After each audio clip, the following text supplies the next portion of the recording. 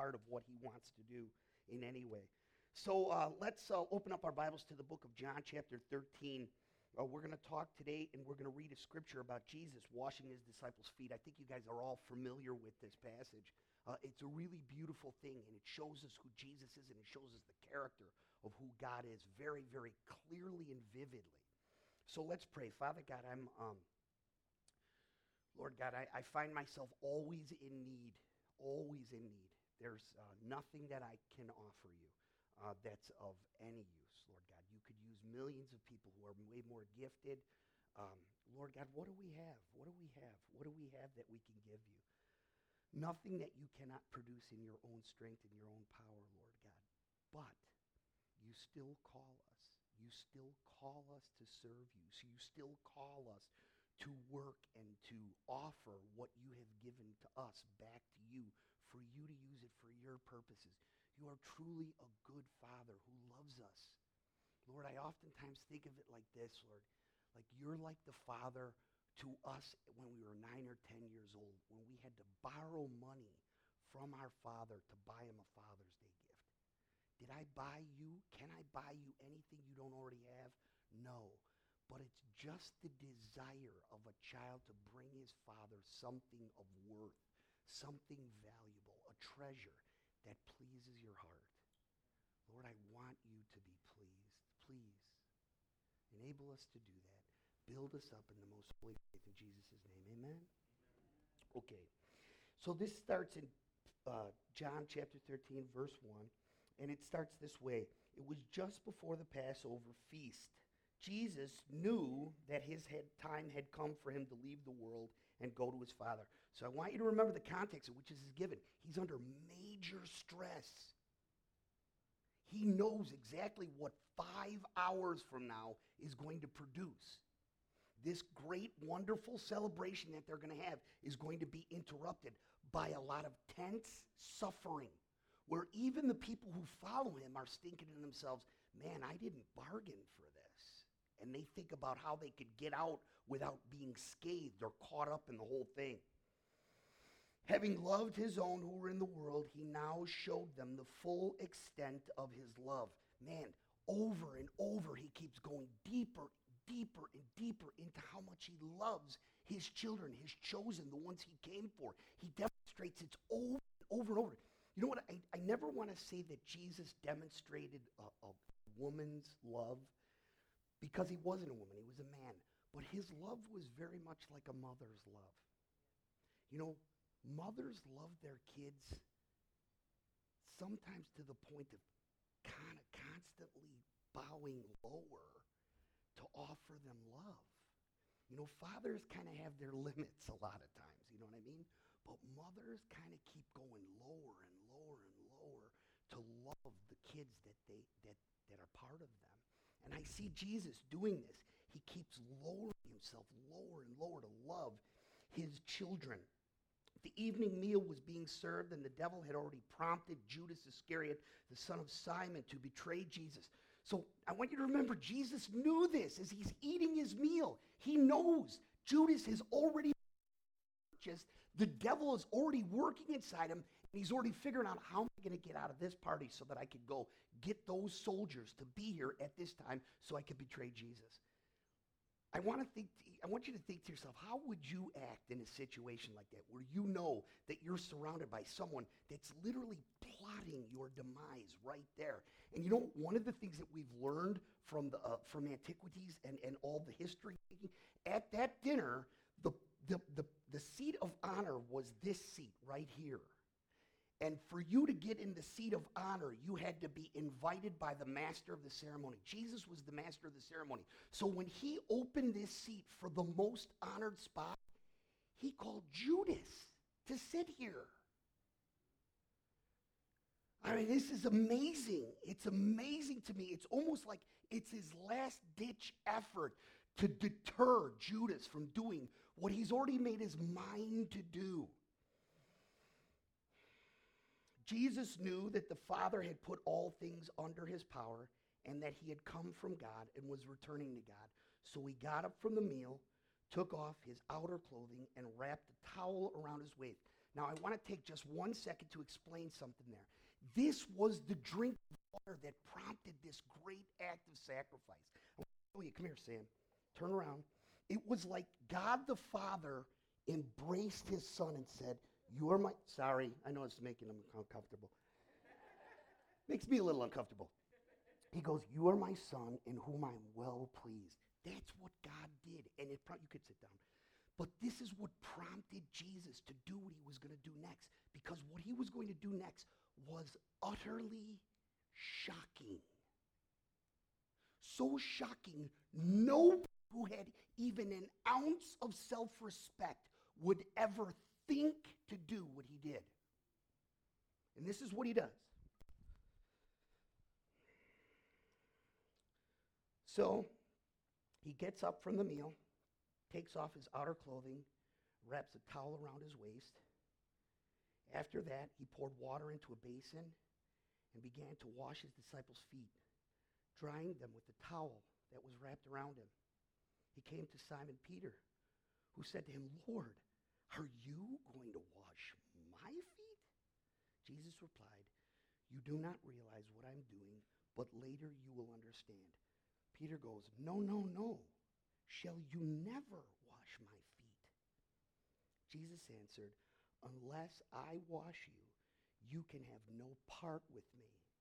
Then Lord Simon Peter replied, not just my feet, but wash my hands and my head as well. Jesus answered, a person who has a bath needs only his feet washed. His whole body is clean. You're clean through every word that I have spoken to you. But not everyone at this table is clean, for he knew who was going to betray him, and that was why he said everyone was not clean. When he had finished washing their feet, he put on the clothes and he returned to his place. Do you not understand what I have done for you, he asked them. You call me teacher, you call me Lord, and that's rightly so, for this is who I am. But now that I, your Lord, your teacher, have washed your feet, you should wash another's feet. I have set for you an example that you should do as I have done for you. I tell you, there is no one who is greater than his master, nor is any messenger greater than the one who sent him. Now that you know these things, you will be blessed if you do them. Man, this was powerful. I can almost imagine it in my mind's eye. They're all sitting there. They're watching Jesus. Jesus was kind of a mixed bag anyways. You really never knew what he was going to do from time to time. So they just learned to kind of step back and keep their mouths shut. But Jesus really stepped over the line this time. He did something that everyone was like, I don't even know what to do with this.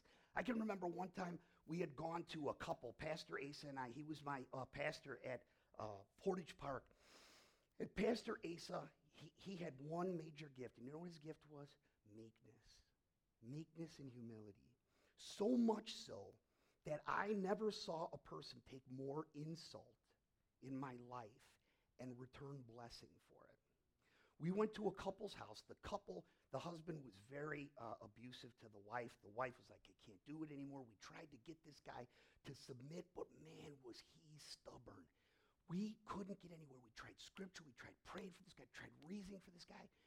Asa gets up in the middle of the meeting, goes into the kitchen, pulls out a big bowl, and fills it up with water, and puts a towel around his waist, comes down and kneels before this guy.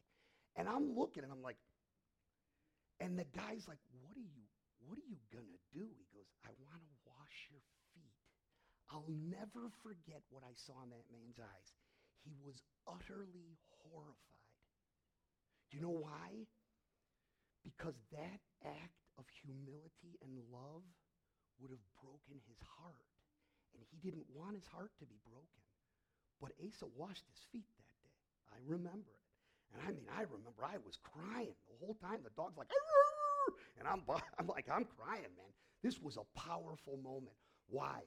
Because it's the humility of God. It's the gentleness of God. It's the excessive, generous grace of God that breaks the stubborn inclination to resist. And that's all of us. We want to resist God in our flesh. You know, I have no desire to show you how to be holy. I know that Pastor Mark Job, he gives you usually steps on how you should live holy. But that's never worked for me. Never worked for me. Like, for instance, I can remember when pastors would say, hey, do this, do this, do this. In my mind, I would go, why? Why should I do this? Why should I do that? Why should I do that? What I desire more than anything else is to relate to you, to illustrate to you why you should want to live holy. When I read this scripture, this tells me why I should want to live holy. Because this is what Jesus does for me. This is why Jesus came to earth, to wash my feet. Jesus didn't come, I'm coming to earth to make your knee bend so you'll serve me like this. No, he says, I've come to serve you, so that you would then in turn be partners with me to serve others. Man, this has been the greatest prompter in my life. It's always been the why. In the scripture that we see today, Jesus acts out of his position as son beautifully. When his disciples are clamoring for position and fame, that's one of the things that only Luke talks about, because they would all been ashamed to talk about it because they were fighting. As they were getting ready to eat, the one guy goes, well, I'm going to be the Department of Defense, and I'm going to be the Secretary of State, and I'm going to be the Vice President, and I'm going to be this, and I'm going to be that, and I'm going to do this, and I'm going to do that. Everyone's like, you don't deserve it, I'm taking it. So they're fighting, and as they're fighting with each other, what does Jesus do? Silently gets up, and he strips himself to serve them in an embarrassing way. Let me tell you something just about that position. Nobody in the house did that. Not even a slave. You hired a foreigner to wash feet in your house. That's how low that position was. Man, that's a crazy thing. And Jesus, what does he do? He willingly takes the job. Why? Because he was prompted by that hug. I know who I am. I know who I've come from. I know that he loves me, and I'm secure, and I am safe, and I am at rest, and I'm at peace. And because of this, I can do it. One of the things that I was thinking as we were worshiping this whole week, Satan has been after me, and he's been in my head, constantly reminding me of my past, constantly reminding me of my shortfalls and my inadequacies. And man, he's been after me. I mean, all day long sometimes. And you know what I do? I just keep going and I keep praying, and sometimes all I could do is go, Jesus, Jesus, Jesus, Jesus. And you know what? I still keep moving forward because I can't stop. But one thing I realized this whole week was, no matter what he says about my past, even if it's true, no matter what he says, even about my inadequacies, even though it may be true, he can't change what Jesus did. He cannot change it. So all I kept saying is, no matter what you say, nothing can change what Christ has done for me. Nothing. So let's keep looking at this a little bit. They're all looking for fame. They're all looking for status. They're all looking for position. But Jesus teaches them through service, the lowest of all service. He strips himself and washes the most dirty place. I want you to think about that for just 1 minute. He's washing their feet. They're walking on roads that donkeys walk on. What do you think those feet smell like? They smell like the road.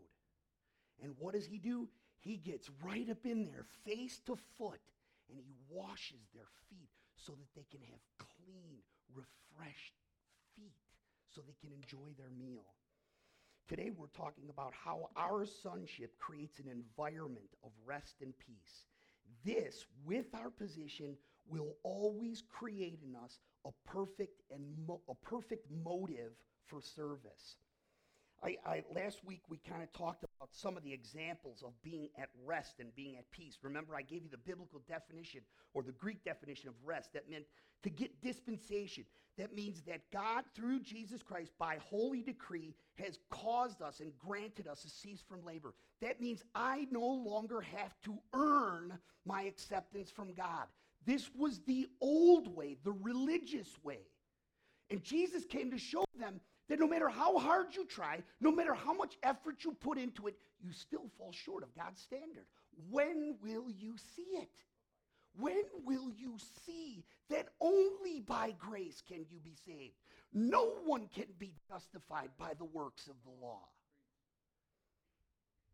So Jesus came to do this.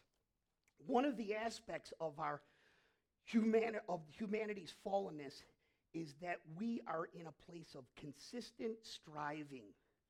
We live in a world that is constantly looking for approval, constantly looking for satisfaction, constantly looking for self-affirmation. That's this. We just celebrated an entire month called Pride. Now, I'm not here to demonize anyone, but pride brings death all the time, not sometime. It separates us from God all the time. Right from the very beginning, death, when it entered into the world, starts to sink its roots. Unity and harmony, support and trust were replaced with distrust, fear, self-protection, and competition. Sadly enough, this has permeated every aspect of life. There are marriages that have been together for 20 years where those things reign in a home. How could a child grow up in strength where there's competition, there's distrust, there's fighting between the two pillars of a home? Why do you think our society is collapsing around us? Because we've given ourselves over to these things. But Jesus says, no, I have rescued you from these things. When Jesus said, this apple, eating of this apple or whatever this fruit was is going to bring death, I don't think he was talking about physical death. I think he was talking about spiritual death. This is the death that was brought into the world. The orphan spirit is familiar and comfortable in struggle and in battle. That means I can be a bona fide, born-again, spirit-indwelt Christian living as a stranger. I realized probably for the first 5 years of my faith, I lived as a stranger. Why? Because I was saved out of alcoholism and drug addiction, and the reason I became an alcoholic and a drug addict was because I felt I had no worth in myself. I was an utter and complete loser. So I kept selling myself over and over and over so that I would be accepted. And the harder I tried, the farther and harder it came for me. Then when I got saved, I was overwhelmed by the truth that God would even love me and call me. And what does he do? He then releases me back into the world that he saved me out of. And guess what? Because I only knew how to operate as an orphan, I went right back to it. But did God quit on me? No. He kept washing my feet. Washing my feet. He's like, don't worry, I'll get you where you're going to be. Don't worry, you can resist only so far and so long.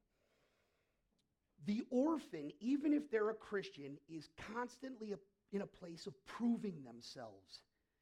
They want to and demand respect.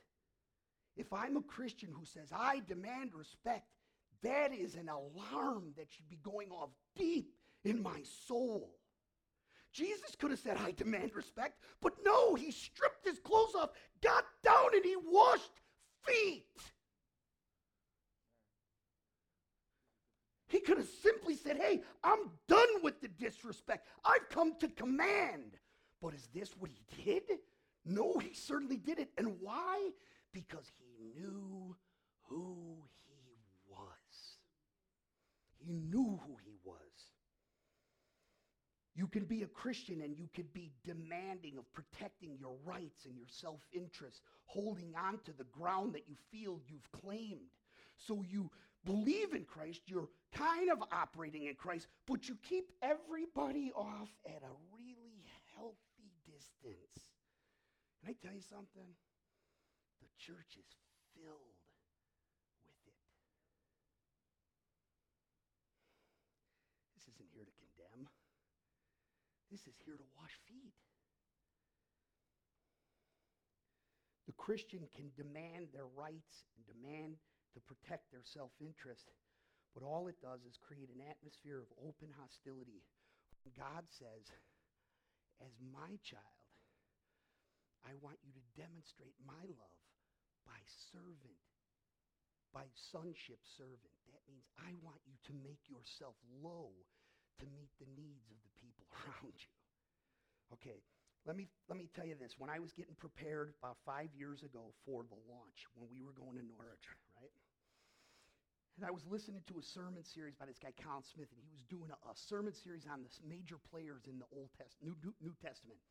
And one of the ones that really hit me more than anything else was the study of Herod, the king.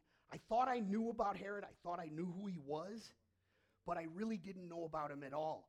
First of all, how about this? Herod wasn't a Jew. Did you know that? No. Rome had come in and organized the world. He put a place called Idumea, Samaria, and Judea in one province. So the Samaritans were like, I hate the Jews. I would never want to be a Jew. So they were at war, right? But the Idumeans, they said, I love Jewish culture. So he grew up in this place where he adopted Judaism like nobody else. There was a joke that used to go around in the Roman provinces that the Idumeans wanted to be more Jewish than the Jewish people wanted to be Jewish.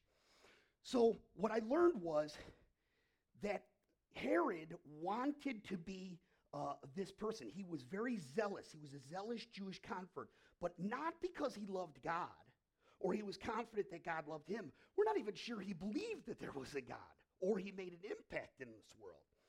But because he loved the Jewish aristocracy, that means he wanted to be a part of the in crowd. He wanted to be remembered through time. He was an orphan. You know why?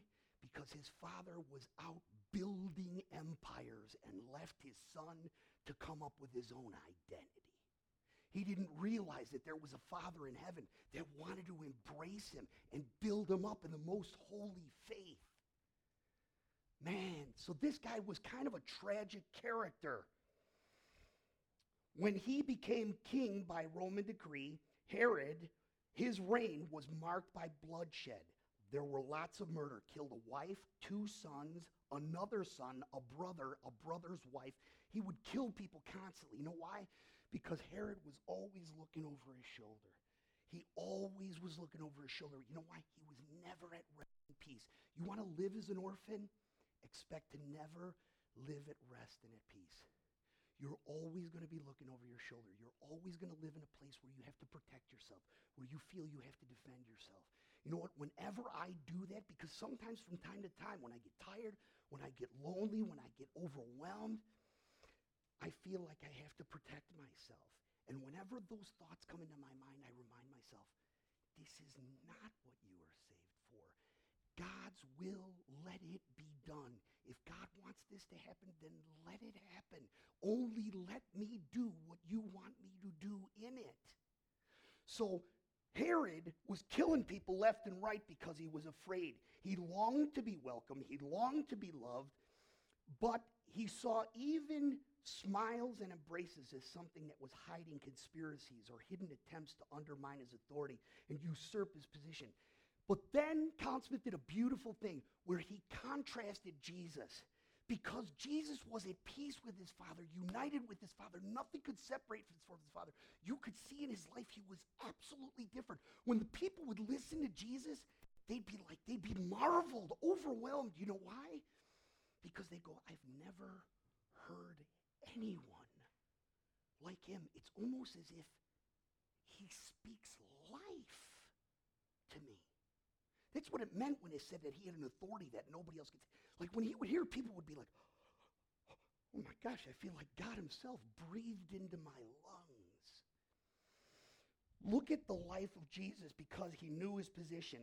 Jesus never, look through the scripture. Test me out. When I'm saying something, go back to the scriptures. Make sure I'm telling the truth. And if I'm not, let's go back and discuss it. Don't think because I'm up here, you got to listen to everything that I say. Go for yourself. Look for yourself. Why? There's a treasure in it. There's a treasure in it. Don't just take it. But I take a lot of pains to make sure I'm saying what I should be saying. But look at Jesus. He never defended himself. Why? He knew his position. He never schemed. He never plotted. He never used people to accomplish his goals. Like I said, I think I said it last week. I don't know if I said it here or at Norwich. But I was on the brink of divorce 12 years ago. Why? Because I was certain that my wife, this was a saved man. Because I was certain my wife had to make me happy. And you know what?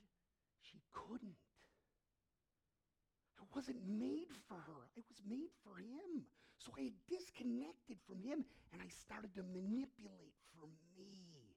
And God was like, I'll let you languish until you surrender. And man, he got me to surrender. And he'll get you to surrender. You want to live as an orphan, he will. Jesus, knowingly, he was so secure in who he was. He knowingly invited a traitor into his closest counsel. He knew exactly who he was. He was a son, beloved, welcomed. You are my pride and joy. In Christ Jesus, we are the same thing. I hide myself in Christ. Like this. Boom. So now God the Father doesn't see me anymore. He sees me covered in the righteousness, beauty, and obedience of Christ. That means I no longer have to keep looking over my shoulder. I no longer have to kind of keep this mentality where I have to kind of protect what I got. No, everything's been given to me from him. You think he would hold back from me anything that's good?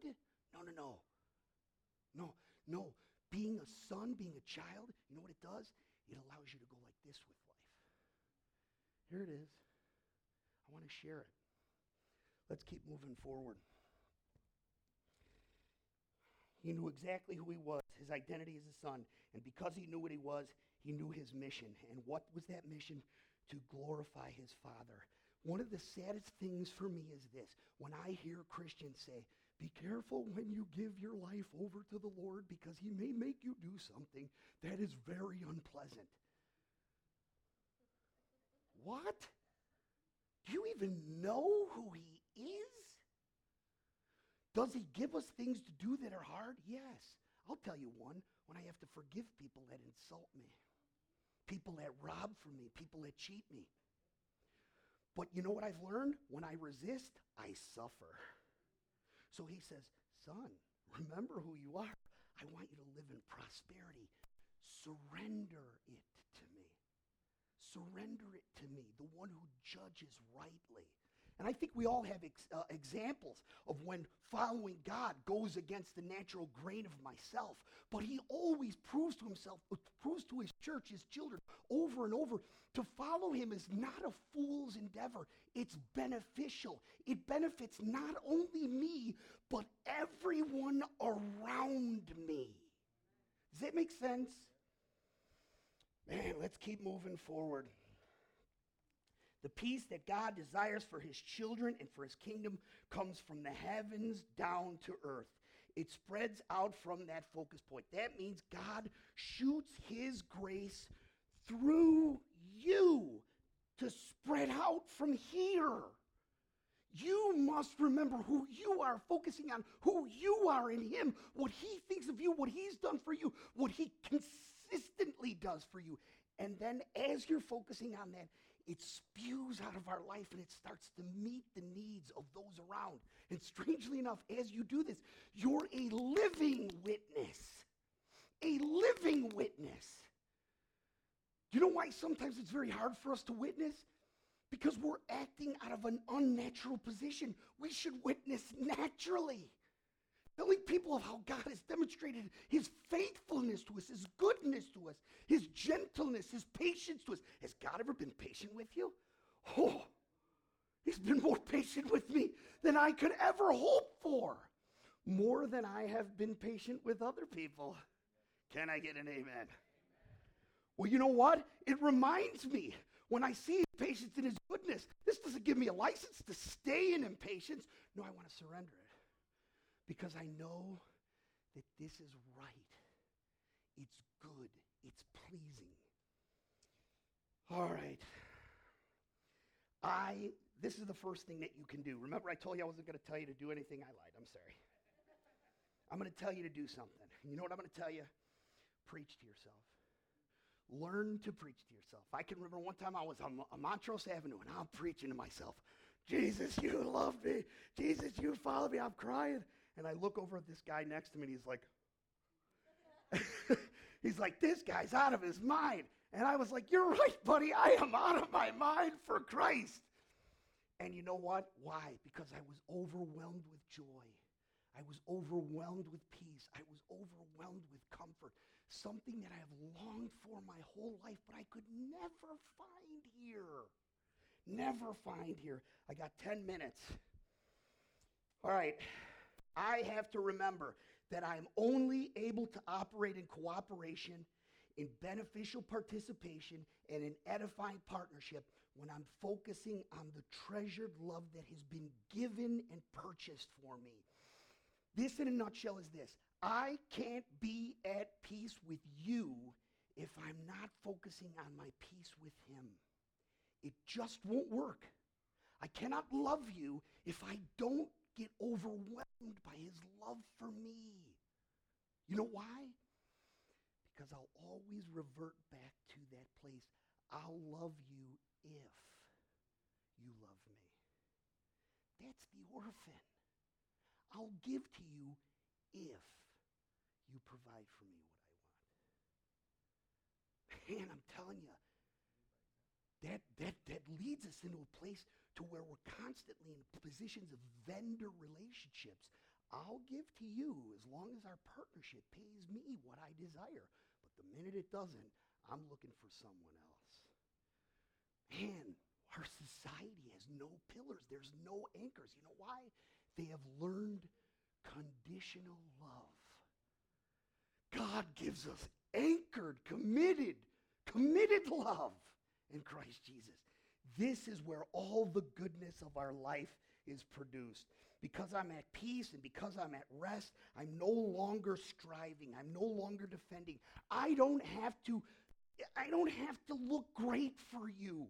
All I have to do is walk with sincerity. All I have to do is give earnest effort. All the time I'm like, I'm the worst teacher. I'm the worst preacher. Why would he ever have me do anything? I'm thinking there's thousands of people who should be doing this more than me. But he reminds me, I didn't ask them. I've asked you. Why? He gets some pleasure in using me. Is that not enough? Well, it is when I praise God. It reminds me that I'm not stuck in this world anymore. I've been lifted up. I've been lifted out. When I remember who I am in Christ, when we remember who we are in Christ, we revel in the acceptance of Christ. You know what I've learned? There's a great song by David Crowder. He is jealous for me. Love's like a hurricane. I am a tree. And then he says this. He goes, in the sight of your glory, I find it easy to overlook all the things that are lacking, all of my inadequacies. As he sees the glory of God's love, as he's blown over by how much God loves him in Christ Jesus, he's like, I can't hold on to all those things that keep me down in the gutter. Man, I'm telling you, this salvation is a great salvation. Thomas Watson, a 17th century theologian, said this, that our greatest joy as children of God, as we open up our eyes each morning, is that I am welcomed. I am received by God. And it is not based on my ability to earn my Father's favor or keep my Father's favor. It is based rather on all that Christ accomplished on my behalf. I heard this once from a preacher, James Ford. He goes, the devil will remind you who you used to be, but we have to remind him of what one day he will be. Man, I am saved. I am secured. I am brought out. I don't have to operate as an orphan anymore. I'm not in lacking. I'm not poor. I'm over-rich. Over-rich. And not in the things that fade away or can be stolen from my pockets or rust can destroy. No. God has enriched me with beautiful relationships, friendships, a beautiful family that accepts me and loves me. And I'm not even talking my blood family that loves me. I'm talking my church family. And you know what? When I withhold myself from you, I cheat myself. And I realize I'm not being who my Father wants me to be for you. I want you to remember that. Church going isn't what God requires. Anybody can go to church. It means nothing. Church being is what God requires from us. We've seen now examples of what rest is, but now I want to look just briefly at what rest is not. Holy rest is not the absence of effort. Paul sends this guy Timothy to a church called Ephesus. Ephesus has been around for a long time. Timothy's about 22, maybe 23 years old. He's got saints there who have older underwear than this kid is old, right? And he's going to be their pastor, and they're like, you ain't going to tell me nothing. And he's afraid. You know why? Because they're watching him, and they're resisting. They're like, I'm not being told what to do by you. And he starts to run away, and Paul finds out that he's kind of running away. And he goes, Timothy, don't run away. Be like the farmer. You want to see a perfect and a beautiful example of what it looks like to be a Christian in this world today? You have to be like a farmer. Farming is a great illustration of kingdom living. The farmer must use effort and skill to cultivate the soil. You don't have to be the greatest teacher. You don't have to be the greatest servant. All you have to be is willing to let God cultivate what he's given you.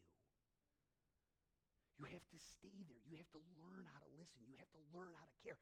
You have to take the schedule that God has given you and allow him to rearrange it. So you're not just adding Jesus into, but he becomes the center of. Does that make sense? Man, this is when we gain power and credibility. When we just come and we go, we have no credibility. You know why? They say this is just another club. It's the way it works.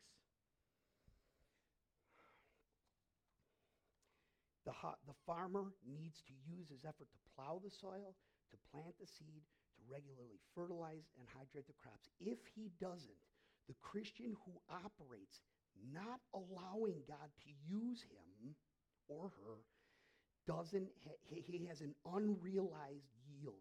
That means the farmer does work, but he does so with different motives. He operates in gratitude. He operates in eagerness. He operates in trust. Paul tells the Corinthians, and he tells you and I today this thing in 1 Corinthians chapter 15, verse 58. Therefore, my beloved family, stand firm. Regularly remind yourself who God is, what he's done. All the effort that he's taken to bridge the gap from where you used to be to where he is. You think you got near him? No, he came near you. He was the one who tore down the veil. I could have never crossed that boundary. Remind yourself, preach to yourself over and over. This is how we stand firm. When we say to ourselves in our minds, because you will say this to yourself, protect yourself at all costs. You've been hurt before. Remember, you've given and been cheated.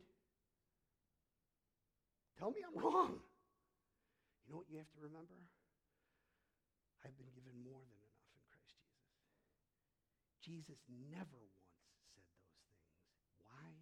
Because he knew who he was. Remind yourself. So we'll finish with the rest of this verse. Let nothing move you. Always give yourselves fully to the work of the Lord. What is the work of the Lord? I'm going to take 2 seconds. It's loving the people around you in a tangible way. Being counted on. Being available to them. Don't just come in and punch in and punch out. Be a part of the flow. And then he says this, do these things because you know that your labor in the Lord will never be in vain. I want you to just think of this. What will it look like when we see this Christ? When we see him face to face, when we see his eyes, we hear his voice. Man, I want to hear his voice. More than anything else, I want to hear his voice. And you know what I want him to say? You gave me some headaches, kid, but I love you. Well done. That's what you want as well. Amen? All right, this is where we're going to end, and we're going to bring up our candidates today to be baptized. Can I tell you, this is a wonderful example for me of why it's important and what a blessing it is. I'll tell you in a minute, but Anthony, you come up and lead us through this whole thing. Okay.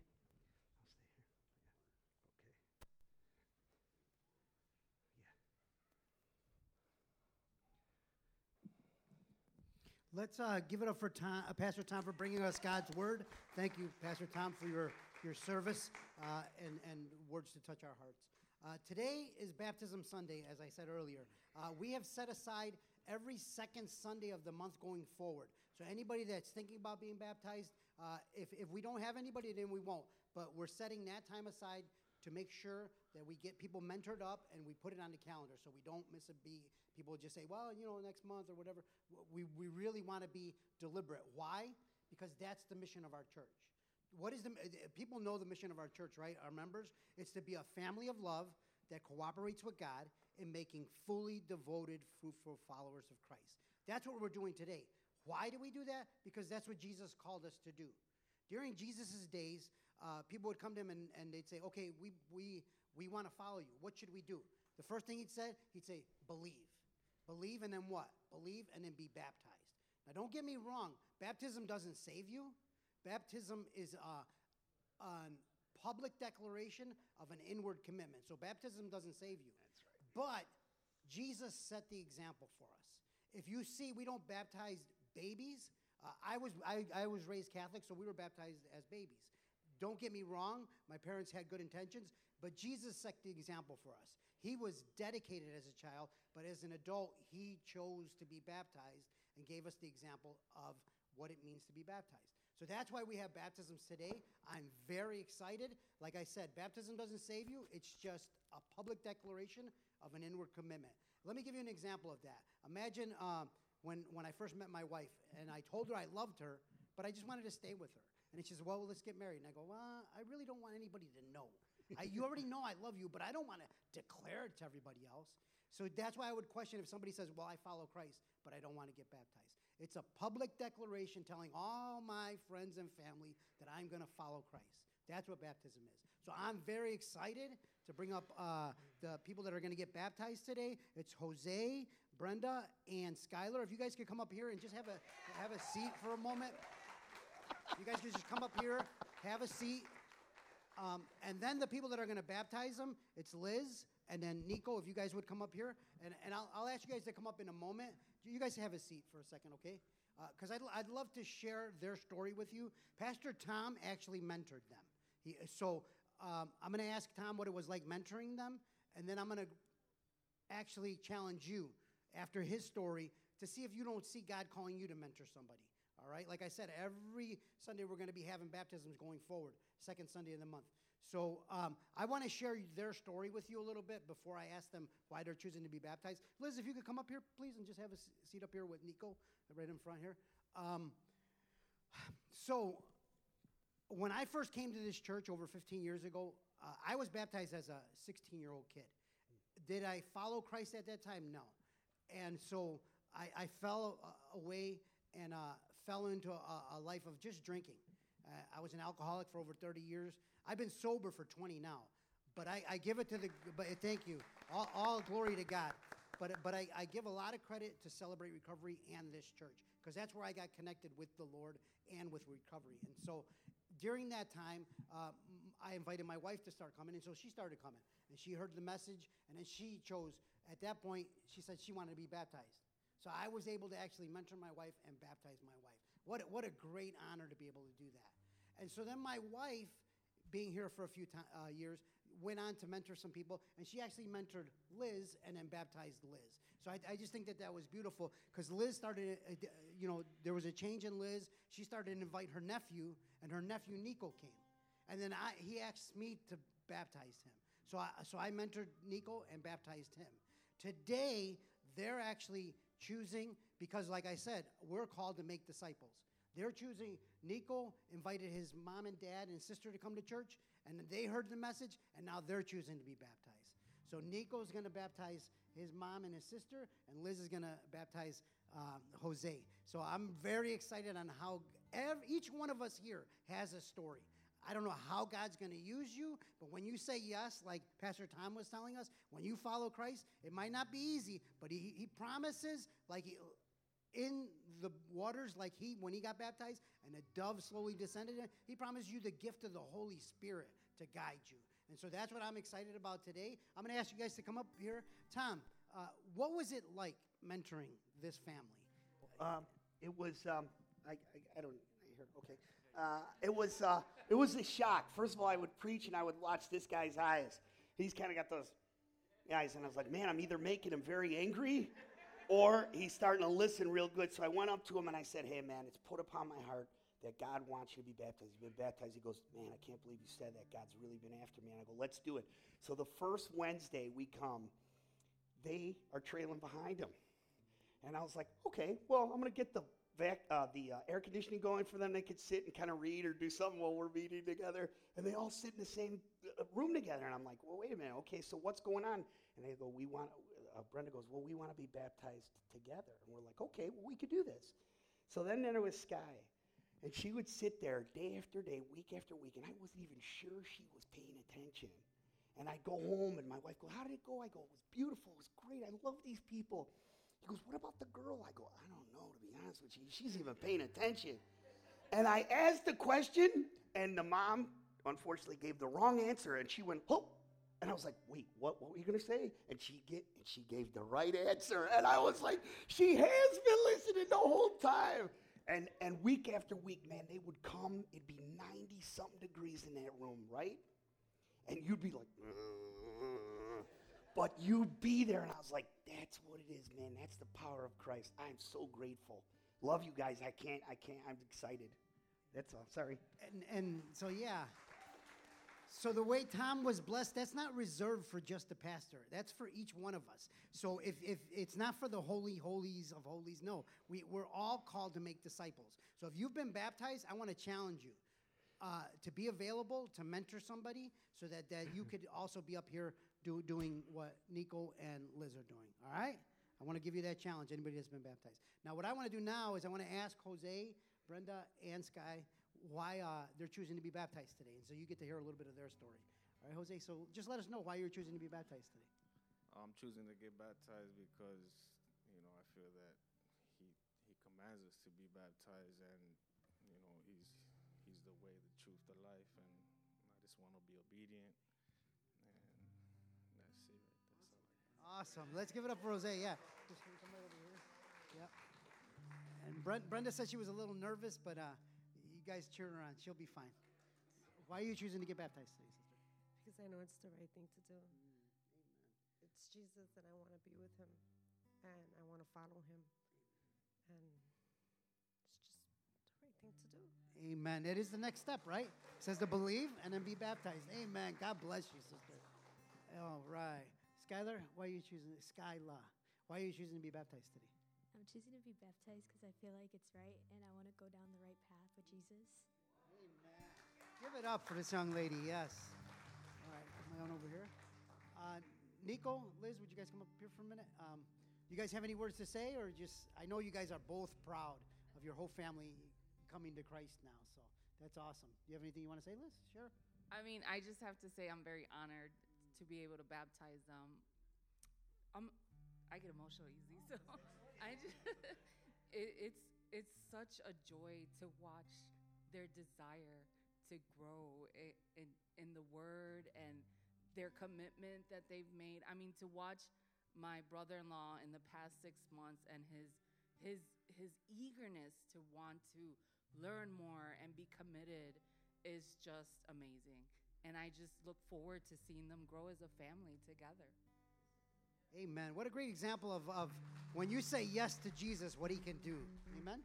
Amen. Come on over here, Liz. Nico, do you have anything would you like to share with us?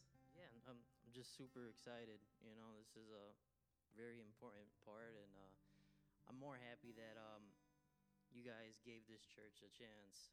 It all started out with one day we were trying to figure out, you know, if we were going to go to their church or, you know, or this church. And, you know, I was like, you know, I miss my church. I want to go this Sunday to my church. And, you know, my mom was like, all right, yeah, that's fine. And then next thing you know, she ends up showing up and they all come. And then ever since then, it was history, you know. So I'm just thankful that God put something on their heart and just pulled them closer, and now they found the family to be a part of. All right, awesome. Thank you, Nico. Thank you. Nico's a great father, a young family, and they travel all the way from Indiana to come here to be here. And so, when he says this is his family, he means it. So, thank you. Literally, I mean it. Yeah. So why don't you guys go back there and I'll direct you. Now, what I like to say, you guys could just go right through that door, and I'll be there in a second. This is such an intimate and beautiful time. As you can see, Liz was getting emotional about it. And so I would really love it to just invite you guys all up here, come up and see it, but I can't do that. But the next best thing is, I think, do we have the camera set up? Yeah. So we have a camera. It's going to be on both screens, so you'll be able to just come right in and watch with us, but just stay seated. All right? Awesome. And we can stand up. We're going to worship as they get baptized. I saw Satan fall like lightning. I saw darkness run for cover. But the miracle that I just can't get over, my name is registered in heaven. I believe in signs and wonders. I have resurrection power. Still the miracle that I just can't get over, my name is registered in heaven. My praise belongs to you forever. This is my testimony from death to life. 'Cause grace rewrote my story. I'll testify by Jesus Christ the righteous. I'm justified. This is my testimony. This is my testimony.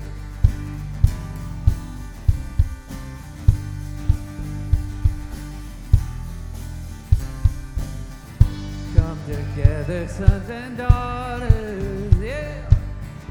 Bought with blood and washed in water. Sing the praises of the Spirit, Son and Father. Our God will finish what He started. Our God will finish what He started. This is my testimony from death to life. 'Cause grace rewrote my story. I'll testify by Jesus Christ the righteous. I'm justified. This is my testimony. This is my testimony.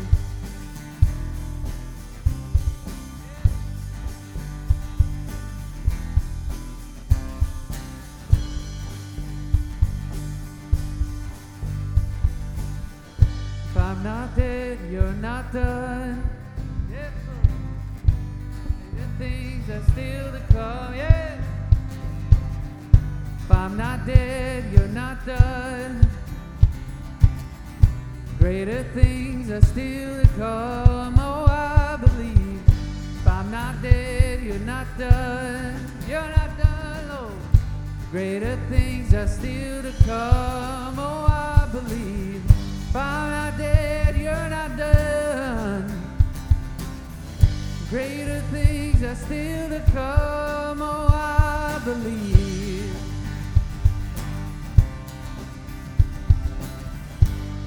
This is my testimony from death to life. 'Cause grace rewrote my story. I'll testify By Jesus Christ the righteous, I'm justified.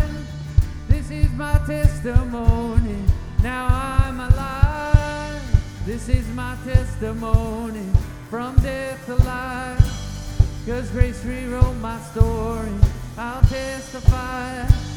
By Jesus Christ the righteous, I'm justified. This is my testimony, this is my testimony. Yes, it is, Lord. We celebrate, yeah.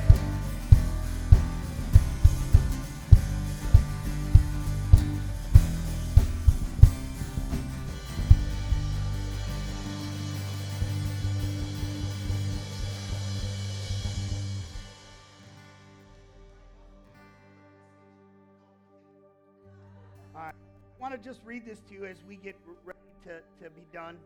Yeah, we could hold hands, because that's what we do here. Because remember, we're one body. That means we are truly united with one another. Truly united. If we're not united, we really need to investigate why. I cannot be a child of God if I am not united to you. And that's more than just, hey bro, love ya. Listen to this. Who am I that the highest king would welcome me? I was lost when he brought me in. Oh, his love for me. Oh, his love for me. Who the Son sets free is free indeed. Oh, is free indeed, because I'm a child of God. Yes, I am free at last. He's ransomed me. His grace runs deep. While I was a slave to sin, Jesus died for me. He died for me. Who the Son sets free is free indeed. I'm a child of God. Yes, I am. Remember this. In my Father's house, there's a place for me. I'm a child of God. I am chosen, not forsaken. I am who you